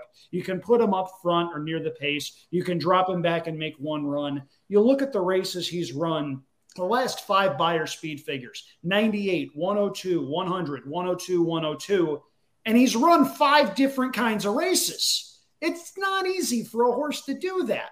Epicenter, to me, not a cinch, but is the most likely winner. And if you're playing a pick 5, you're going to need to single and take some strong opinions. I singled Epicenter to finish off my ticket. I would not be at all surprised, though, if we see, I don't want to say some teamwork, but if you look at this race, you see Artorias on the inside, early voting and Zandon on the outside. They all have something in common. I'm just saying I wouldn't be surprised if there were some team dynamics going on, but that's part of racing. And I just think Epicenter's talented enough to overcome that. You see my ticket on the bottom of the screen. Again, race number 7 could potentially be an all. I went 6 deep, singling Jack Christopher in the H. Allen Jerkins, 4 deep in each of the next 2 races. Maybe we get a little bit of a price home to extract some value, and we're on Epicenter to finish. It's a $48 ticket. If we get $800 to $1,000 out of this, all of a sudden we've turned the Jack Christopher Epicenter parlay into a very appealing wagering proposition. It is an absolutely fantastic card on Saturday. It's Travers Saturday. It darn sure should be. I really appreciate the opportunity to come on, talk some shop with you guys. Paul, do me a favor. Say hi to my friends Joe, Sean, and Tom, will you? I absolutely will. Yeah, it's for those who don't know, and I'll devote the last couple of minutes of the thing to this. It's been a really rough summer for Sean Clancy, one of the best writers in the game and one of the best people. There was a fire at his farm, and it's been gut-wrenching to read about. And if you read his stuff, you hear him and you see him write and say, don't need anything in particular, just, need your love and affections, whatever. Sean is one of the gems of this game and one of about 6 or 8 people that I will willingly say is better than I am at communicating about it. He was one of the people that gave me one of my first jobs in racing. I interned for the special for a summer back in 2011. He and his brother Joe are good people. Tom Law's a good guy, former Saratogian alum, by the way, just like me. It's just been gut-wrenching to see that and to read it. So, Sean, if you're out there, know I'm thinking about you. The thoughts of anybody that's worth the darn in racing are with you as well. It's one of those things where you read his column from a couple days ago, talking about the things he misses about Saratoga, knowing he's on his way up for Travers. It's special, and Saratoga's special for a lot of different reasons. It's one of the reasons I do this every year. It's one of the reasons I've got this painting in the background of my office where it will be for as long as I'm here. So at any rate, guys, again, thank you very much. Let's make some money this weekend, and hopefully people will ask for me back again. Well, appreciate you coming, Andrew. I know you got to go. Everything's well stated. We'll get you on again, I promise. Good luck in that bowling league, and good luck. Knock them down tonight, Andrew. Appreciate it, guys. Take it easy. Have a good night, and thank you, everybody out there. Thanks, Andrew. All right, don't leave, folks, if you're at home. Only Andrew's leaving. We're not going anywhere. Here's what we want to do, guys. Let's go back to, and once again, thanks to Andrew Champagne, who did an awesome job, as always. Guys, let's go back. We're going back now to the sword dance. So, again, if you're watching at home, if you're listening, just Andrew had to go. But we're going to be on for another about 15 minutes, ladies and gentlemen. Let's hear from Miguel Clement. Pete, as you know, Paul and I had Miguel Clement, assistant trainer to Christophe Clement, on the show here on the HHH Racing Podcast, which the three of us can agree. That's why we love doing this show. And frankly, that's what separates us, I believe, from a lot of shows on YouTube. We bring on real live guests. We don't just chop up, with our picks and talk about handicapping. We bring on live guests and have them talk about their horses and whatnot. I think that's a big separator for us along with some compared to some other shows on YouTube. Let's hear from Christophe Clement talking about Gufo. We're going to hear 2 segments, guys. We're going to hear a very quick recap on how he feels on Gufo's year. It's actually, Paul, I think I wouldn't say pushed back, but we sort of gave the suggestion that maybe Gufo's off form a little bit. Miguel disagrees, and then we'll talk about the blinker situation. Paul knows exactly what I'm talking about. So let's go ahead and bring this on screen here. Here's about 30 seconds of Miguel Clement from our show on Tuesday about Gufo. He was impressive at Gulfstream. He won very impressively. He wasn't 100% ready. Then we ran in the Man of War. He was a bit unlucky. He beat Yabir, but we didn't quite catch the horse on the front end. The Manhattan was a touch unlucky. Maybe we were a bit further back than we would have liked, but he ran well. Maybe it's a touch short for him. And then the United Nations, it was we learned from that race. I think he was like 16, 17 lengths, off of them at the backside, and he made up 15 lengths to only get beat 2 lengths. He showed a devastating turn of foot. There's just too much too late. Plus, I'm not sure if Monmouth suits him. Short stretch, tight turns, very speed favoring. We live and learn, and now we're going for the sword dancer. We have Joel back in the irons. Blinkers on. Interesting. He went blinkers on last year. He went blinkers back on this year. He didn't need it at the beginning of the year because he was very much into the race. Right. I think in his last 2 starts, he was further back than we would have liked. His last start especially, it was too tough for Joel to stay within the tact of the field. And once he got going, it was just too late. Even if he ran, I think, a very good race. If you look at the stretch, he made up like 8 or 9 lengths in the Monmouth stretch, which was very tough to do. Blinkers on. We hope that keeps him within contention of the field. He's training very well. He had 3 or 4 good works on the grass here at Saratoga. He's fit. He looks well. He's sound. He's happy. You kick on. I'm bullish about his chances, to be honest with you. There you go. He's bullish about his chances, guys. And just for time purposes, I'm not going to play the other clip. Anyway, he basically said in the other clip, Paul, that it's really up to Joel in terms of how far back he is, basically, right? Yeah, as I said, I understand what he's saying about the setup at Monmouth, where it is a shorter stretch. And he was flying. He always makes his run. He's always going to make his run. I don't think that was his best race, but he ran very well in this race last year.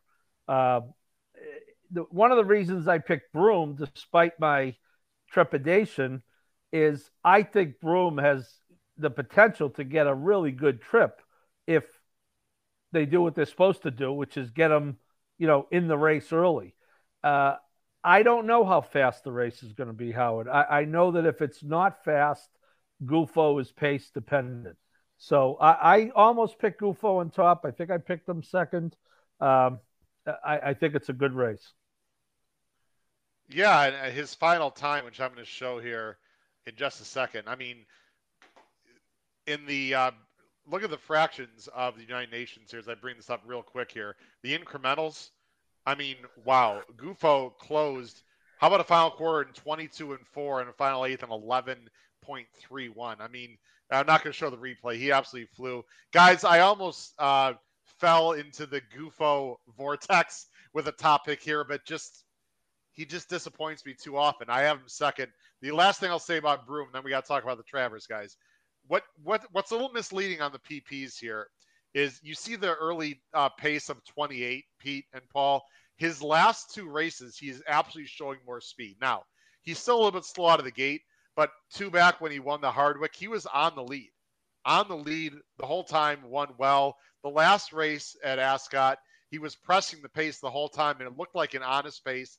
And I actually think he ran better than it looks, even though he lost by 12. It was a really tough race, and he just gave it up late. But they were going hammer and tongs the whole way. I'm hoping Broome sits off a Tribuvon, gets first run, guys. That's why I have Broome on top. I think Gufo's the best closer. Paul, last thing. And you're thinking the same thing. We're basically going the best speed and the best closer in our opinion. And then Adhamo, who got a perfect trip last time, Pete. I'm not sure he gets that perfect trip again. Even if he does, this is a better field. Correct, Pete? Yeah, I mean he's a good horse and he's coming on and he seems to be improving a little bit. But yeah, he did get the perfect trip. But again, I mean if Broome doesn't break, if Gufo's in the back, and if you just have Tribhuvan and say Channel Maker sitting up front and they're knocking heads a little bit, then Adamo could maybe work out a similar trip again. And if he does and he gets first run on those other 2, then he's good enough to pull away. It's funny that Chad Brown, I saw Chad Brown's 1 for 7 in the last 5 years in this race. So that you would think this would be up his alley, but in all honesty, his stats aren't as good on the turf going the 1.5 miles and up. So he's, maybe he's just not as dominant or whatever the reason is. So I think that the fact that he's just in this race, it's wide open. But I think Adamo 7-2, a little light. I'd probably rather go with a little bit of a higher price. Well, I'll tell you, ladies Pratt, and gentlemen, he does have Pratt, Howard. Pratt had 4 wins on the turf today. Yep. And, those guys tend to go in streaks, as you know. And I think he could get a really good trip. I really do. Agree. Oh, I'm sure he's going to get another great trip. I guess the question is he good enough? Ladies and gentlemen, it is time to handicap the 153rd Run Happy Travers Grade 1, approximately 5:54 Eastern Standard Time. We all know the field. The purse is $1.25 million. It's the Midsummer Derby. It's restricted for 3-year-olds. They're going 1.25 miles. You see the field. I've got everyone on screen right there. The morning line favorite is the excellent Epicenter, the 6, Asmussen and Rosario. Paul, I'm going to let you go first, and I'm sure you see now the screen. Paul, you and I are actually different, but Pete, my buddy, wow, you and I that are never happens. Exactly the same in this race. We're going to let Paul go first. Paul, you're going with Cyberknife. I think he's in excellent form. What do you like about this Coxon Giroux possible second choice in the race? We'll have to see what the odds look like. Well, he's got a couple of Grade 1 wins. The Derby, he was too close. That the Derby, you could throw the Derby out for obvious reasons. If you 4 wins out of 5, and the Derby is his loss, I think he gets a good trip from down there. How strong was the Haskell? I mean, everyone seems to think Taba is pretty good, and Jack Christopher, it was a little long for him, but he was cutting the pace. I think Cyberknife can get the distance. I don't think that's a question with him. I think we're going to have a pretty good pace in this race because, as Andrew intimated, I don't think Team Chad is going to let Epicenter just have his way. And Howard, you made a very good point the other day when you said I did. Hey, look. Wait a minute. Squirrel. Hold on a second. Did my nephew just compliment me? Wow, blind thanks, squirrel, Paul. I blind appreciate squirrel. that, Paul. But no, when you said, when we found out Charge It was out, you said they should put early voting in. Yeah.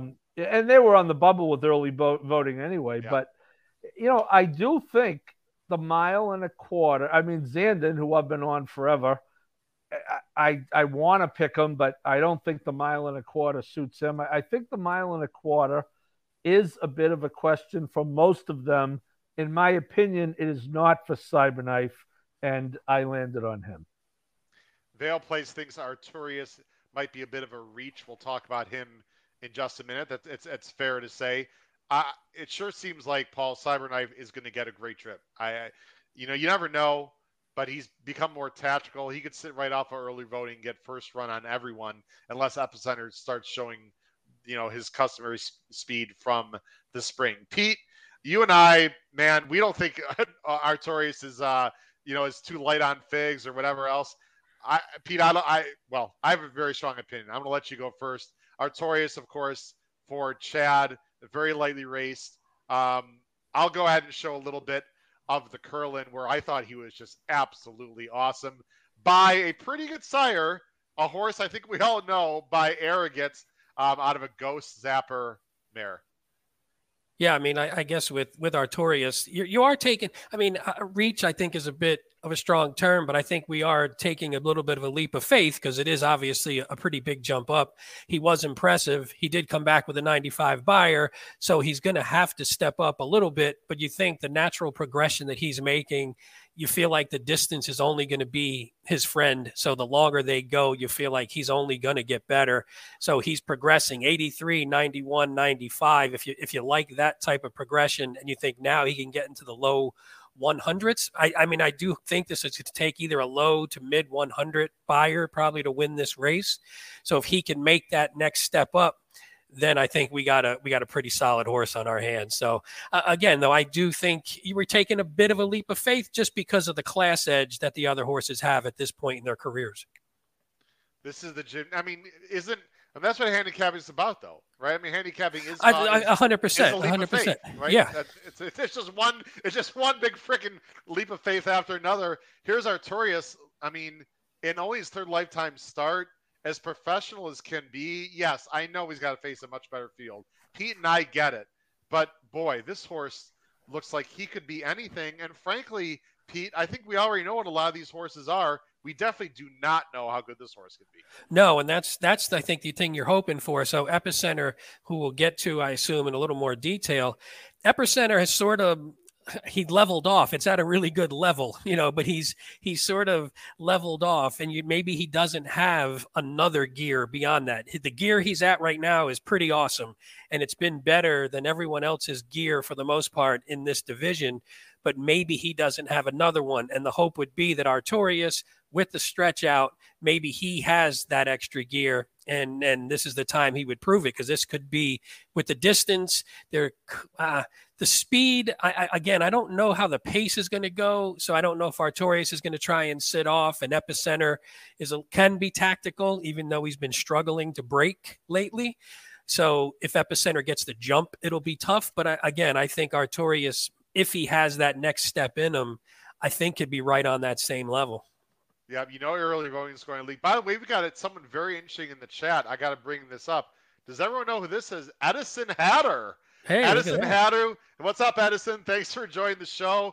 Edison is going. If you don't know who Edison Hatter is, your head's been in the sand. He does a great job for the Meadowlands. He's a harness. Not only a handicapper, but he calls races. Excuse me. He's a track announcer for harness racing. He does analysis for the Meadowlands. I've been on his show. He's got a great show through In the Money Media. Everyone should call it First Over. And cheap plug, I'm actually going to be on the show in about half an hour. So it's a tape show. You can watch it later. But Addison, thanks for chiming in. Addison's going 6'8", 7'1". Let's quickly talk about Zandon. Paul, you have Zandon third. I think Zandon is I think he's been exposed, in my opinion. But you think he's still possible candidate to win this race? I have him at C at best, Paul, in my opinion. Yeah, I'll probably have him as a C, Howard. I'm just attached. You know how it is when you get these. But I do think that for him to win at 1.25 miles, everything is going to have to go right. Yeah.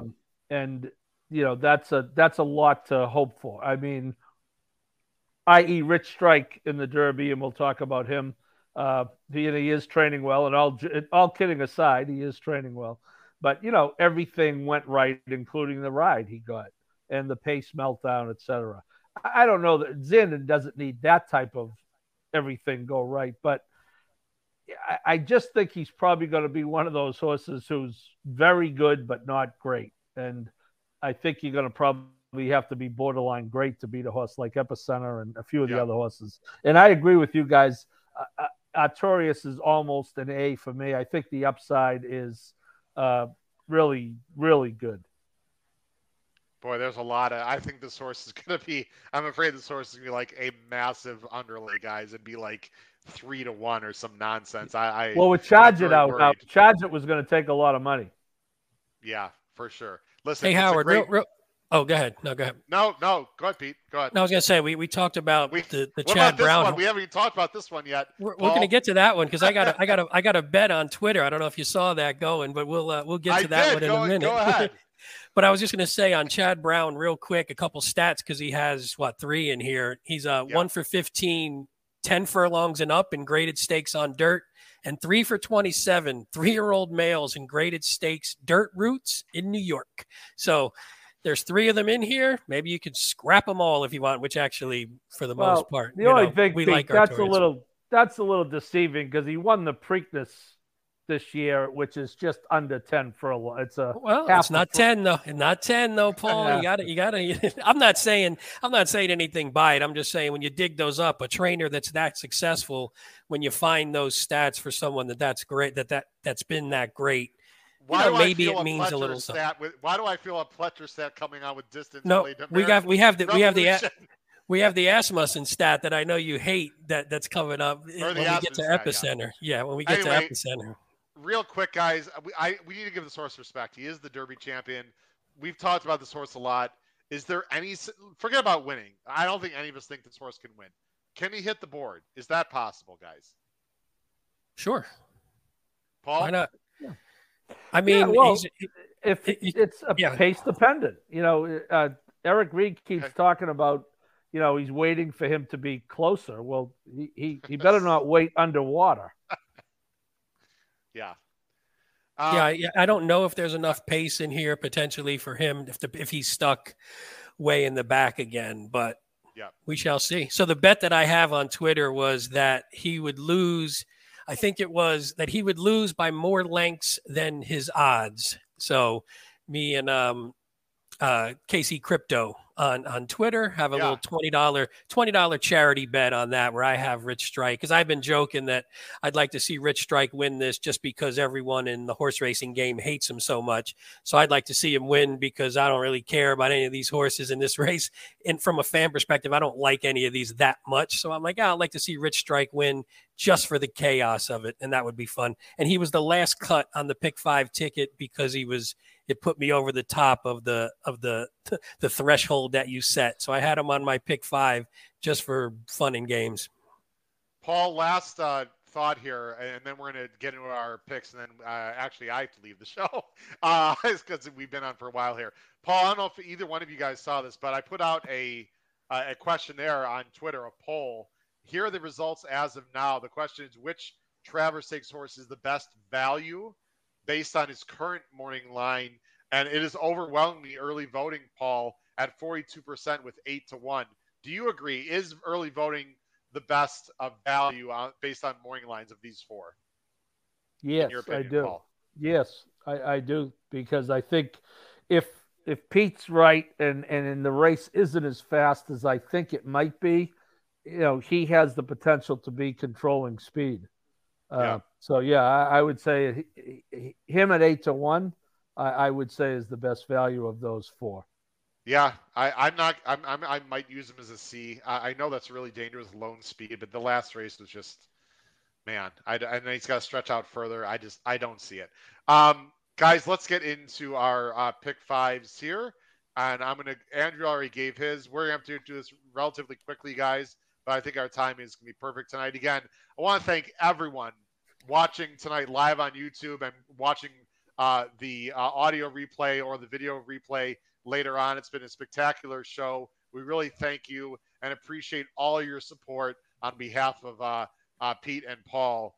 Really, we couldn't do without you guys. Here is our hopeful pick 5s. Again, we all play. Let's just get it out right, guys, in the open. We all don't play cavemen. We all play pick 5s. We'd all play bigger tickets than these $50 maximum tickets, but this is just to give you a sense, an idea of how to play your pick 5s. And ticket construction, guys, is going to be crucial on Saturday, especially if you think heavy favorites are going to win. You can still make money. You can still make money, ladies and gentlemen. You just have to press up, and you have to press up in the right spot. So you can still make money. I don't want to hear there's small fields, favorites winning, I can't make money.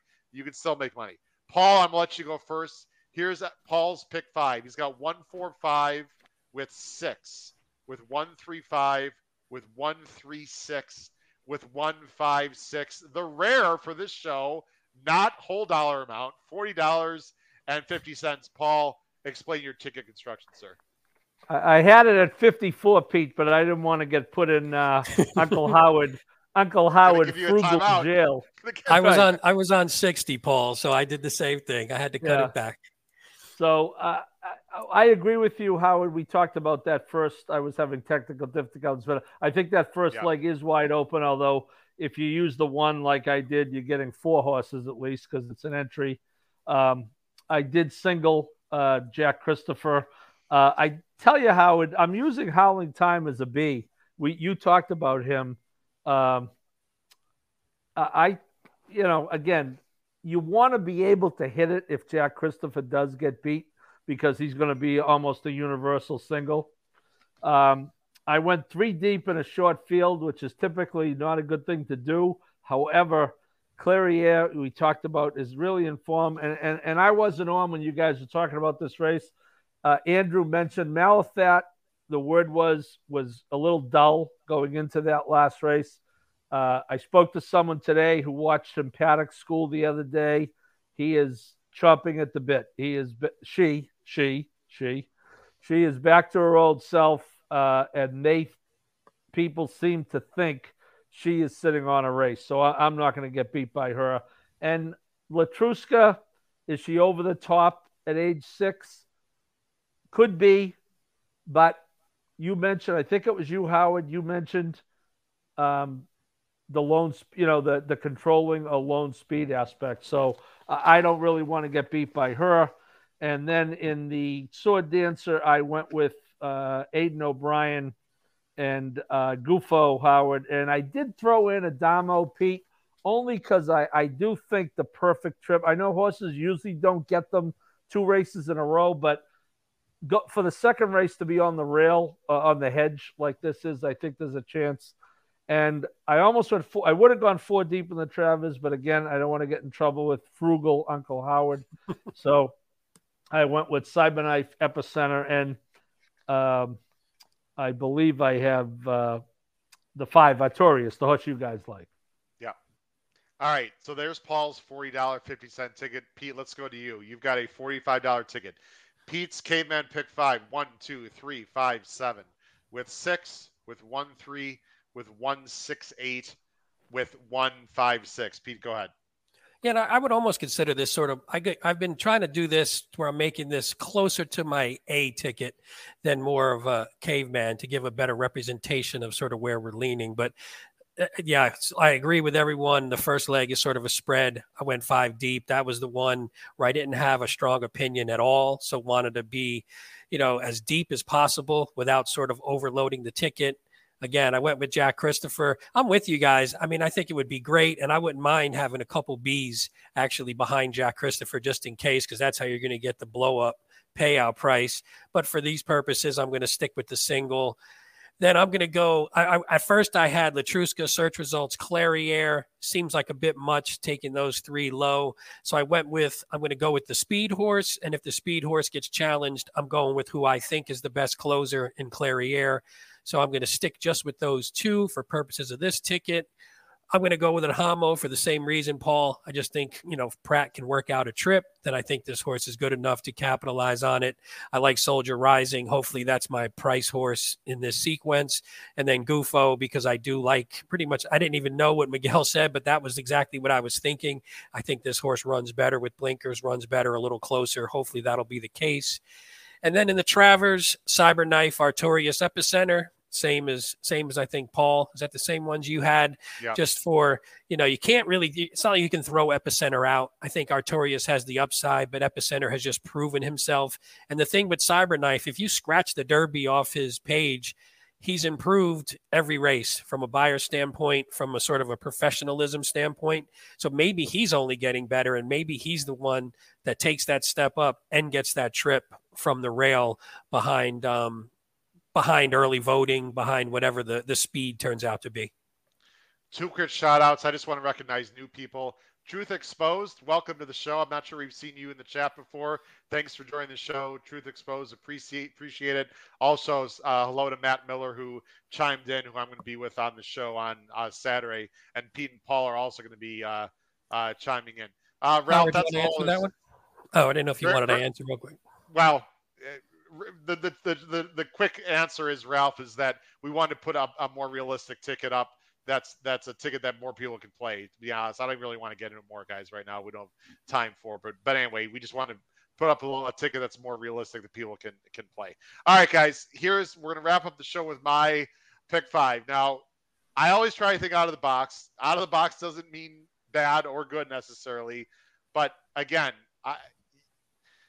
sometimes you have to zig a little bit when people zag. And I'm not going way off the deep end, but I am zigging and zagging a little bit. It's so funny, guys, that Andrew said that first race might be an all button. Guys, when's the last time you saw me hit the all button in the show? Like, never. I have no effing clue who's going to win the race 7. I have no idea, guys. It's a turf sprint with a bunch of horses that are similar if they run their best. I have no effing idea who's winning the first leg. I'm going all in the first leg. And no, not because I want to just stay alive and stupid ass thinking that some people have because they just want to stay alive. That makes no sense at all. People know on the show I singled to start a pick 5 a few weeks ago. I just have no clue on this race. I'm going 3-6-9 in the second leg. I really think Howling Time is interesting. I don't think Jack Christopher has to win, and I love the upside of Accreditive on the outside. I'm going Latruska and Clairiere. Malathot would beat me in this particular ticket.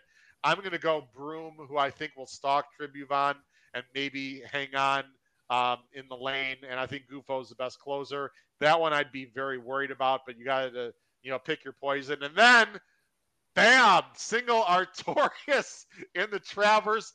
Listen, I think he's the second most likely winner of this race. I really do. And if something happens to Epicenter or Artorias steps up his game, you're going to get paid. This ticket I have down there can absolutely get paid for $48, guys. I'm taking a shot. I don't think it's an unrealistic ticket at all. Is it the most logical ticket of what might win? Maybe not, but I know I'm going to be alive in the first leg if some bomb comes in, and I think I have very realistic horses in every leg after that. So that's my ticket. Paul, feel free to rip on the single on Artorias at the end or not. I'll listen. I'm fair game. What do you think of my ticket? I don't hate your ticket. Again, you're in a situation. If the favorite wins the first leg, you want to jump off the Sears Tower. Yeah. But yeah. I think, like I say, I got Artorias as a B right now, but he's kind of a B/A. So I remember right after his last race, Howard, thinking, you know what? He's going to run this horse in the Travers, and if he improves. And to Pete's point, if Epicenter takes a few steps back, it's not like there's someone in this race with a 115 sitting there that, if he runs back. So hey, look, if you get Jack Christopher and Epicenter, you're going to have a hard time making money without pressing it up, right? To your point, Howard. So I'm fine with your ticket. I don't think Epicenter really has to regress. I think Artorias can run 2 to 3 or 4 lengths better. I really do. I don't see why not beat. Why can't this horse run another 5, 6, 7 buyer points better? I mean, no, I agree. And again, if Epicenter has sort of plateaued, again, it's a great plateau to be on, but it leaves room, I think, for someone to make it up. I think it's the same with Cyberknife, in all honesty, because Cyberknife is the one who's been improving as well. Yeah. But if Artorias takes that similar step up, then he's right there with them. And then at that point, it could just be, Epicenter has been in the wars a little bit more than Artorias has, so it could come down to something like that. But I mean, I'd rather take the price and the upside, especially because right now, the way you have it, you have Jack Christopher in there who could win. You have Broom, who's the favorite. You have Clairiere, who's the big favorite. What are you going to put Epicenter as a single? Now you got 4 basically potential favorites in a row. Absolutely. That's not going to get you anything. I also last thing I want to say, and then we're going to close out the show because I wish we had more time to talk about ticket construction. We got into some great detail. Can we just talk about the personal incident real quick? Not handicapping. Guys, in my opinion, whether there's 5 horses, you can't go 3 deep in that race. You just can't. You're losing value. You got to either single Clairiere or maybe go 2 deep. I mean, going 3 deep with Malathot also in a caveman, to me, guys, makes no sense. Now, ABC is different, but do you even want to be spreading an ABC in a 5-horse field? I'm not sure you do. I think you just want to take a stand there, Paul. I mean, what do you think about that? Howard, I think you're right. In theory, you are right. It's there's 4 horses who can win. 4 horses who can win the race. You probably shouldn't use more than 2 of them, and I did on my caveman. So I would agree with you. Yeah, guys, it's going to be a great day. We've had a great show tonight with wonderful viewership. Again, we apologize for some of the tech difficulties with Paul earlier in the show, but it worked out just fine. Paul, you made a good. Paul stumbled out of the gate, but he closed well in Paul the lane. goofoed it. He goofoed that race. Yeah. Howard, can I have just 1 minute? I know we're Please up against do. Please do. Go ahead. So you said you weren't watching today, so I was really privileged to be there today. Johnny Velasquez won his 1,000th race at Saratoga. Now, the thing you got to love, now, you guys are pro sports fans, I assume. Howard, you're a basketball guy, football, whatever. So let's say basketball, okay? Yeah. Imagine in basketball, someone scores his 10,000th career point, some big milestone, 20,000th career point. And now, after the game, instead of just going right to the locker room, walks through the stands and takes selfies and signs autographs. Johnny Velasquez, after that race, you know that walkway, Howard, you were here, from the winner's circle. There's a walkway that goes through the building and all the way to the jockey's room. It's only about 3 feet wide. And there were fans lined up 6 deep on both sides, all the way to the jockey's room. He must have taken 25 selfies, signed another 20 autographs, and it was just, it happens nowhere else in racing. And I know we get races like the Hardy race, Howard. We get short fields, Pete. There's a lot of things that can aggravate us about Saratoga, but today was just a reminder of how magical this place. I watched the whole thing. I had talked to him in the winner's circle with 4 or 5 other guys, obviously, but I walked back to the jocks room just to see the spectacle, and it was spectacular. Wow, I'm almost tearing up thinking about it. That is a long walk, by the way. That is a long walk. I'm going to try to get some video of that. That is really cool to hear. Paul, thanks for being there to cover. And Paul's going to be there. Paul, you can be able to jump on a little bit Saturday for a little live coverage, possibly. Yeah, a little bit from the internet. God God willing, the internet. Yeah, if the Naira Wi-Fi. I'll just forget the Wi-Fi. I will try to come on from the paddock as I did before the Whitney. Terrific. Well, Paul, we appreciate all the hard work you're doing out there in Saratoga. It's one of the many great things we love having you on the show. Pete, great job as always. Digging the shirt, by the way, as well. Again, both these gentlemen will be part of our show on Saturday at the Crazy Poor OTB in Villa Park as we're live, myself and Matt Miller. It's going to be a lot of fun. Check us out on YouTube from 3:30 to 6:30 Eastern Standard Time. For Pete Visco and Paul Halloran, this has been your host, Howard Kravitz. It's been episode 170 of the HHH Racing Podcast. We wish everyone great success on Travers Day this Saturday at Saratoga, everyone. Take care. Have a great night. Bye-bye.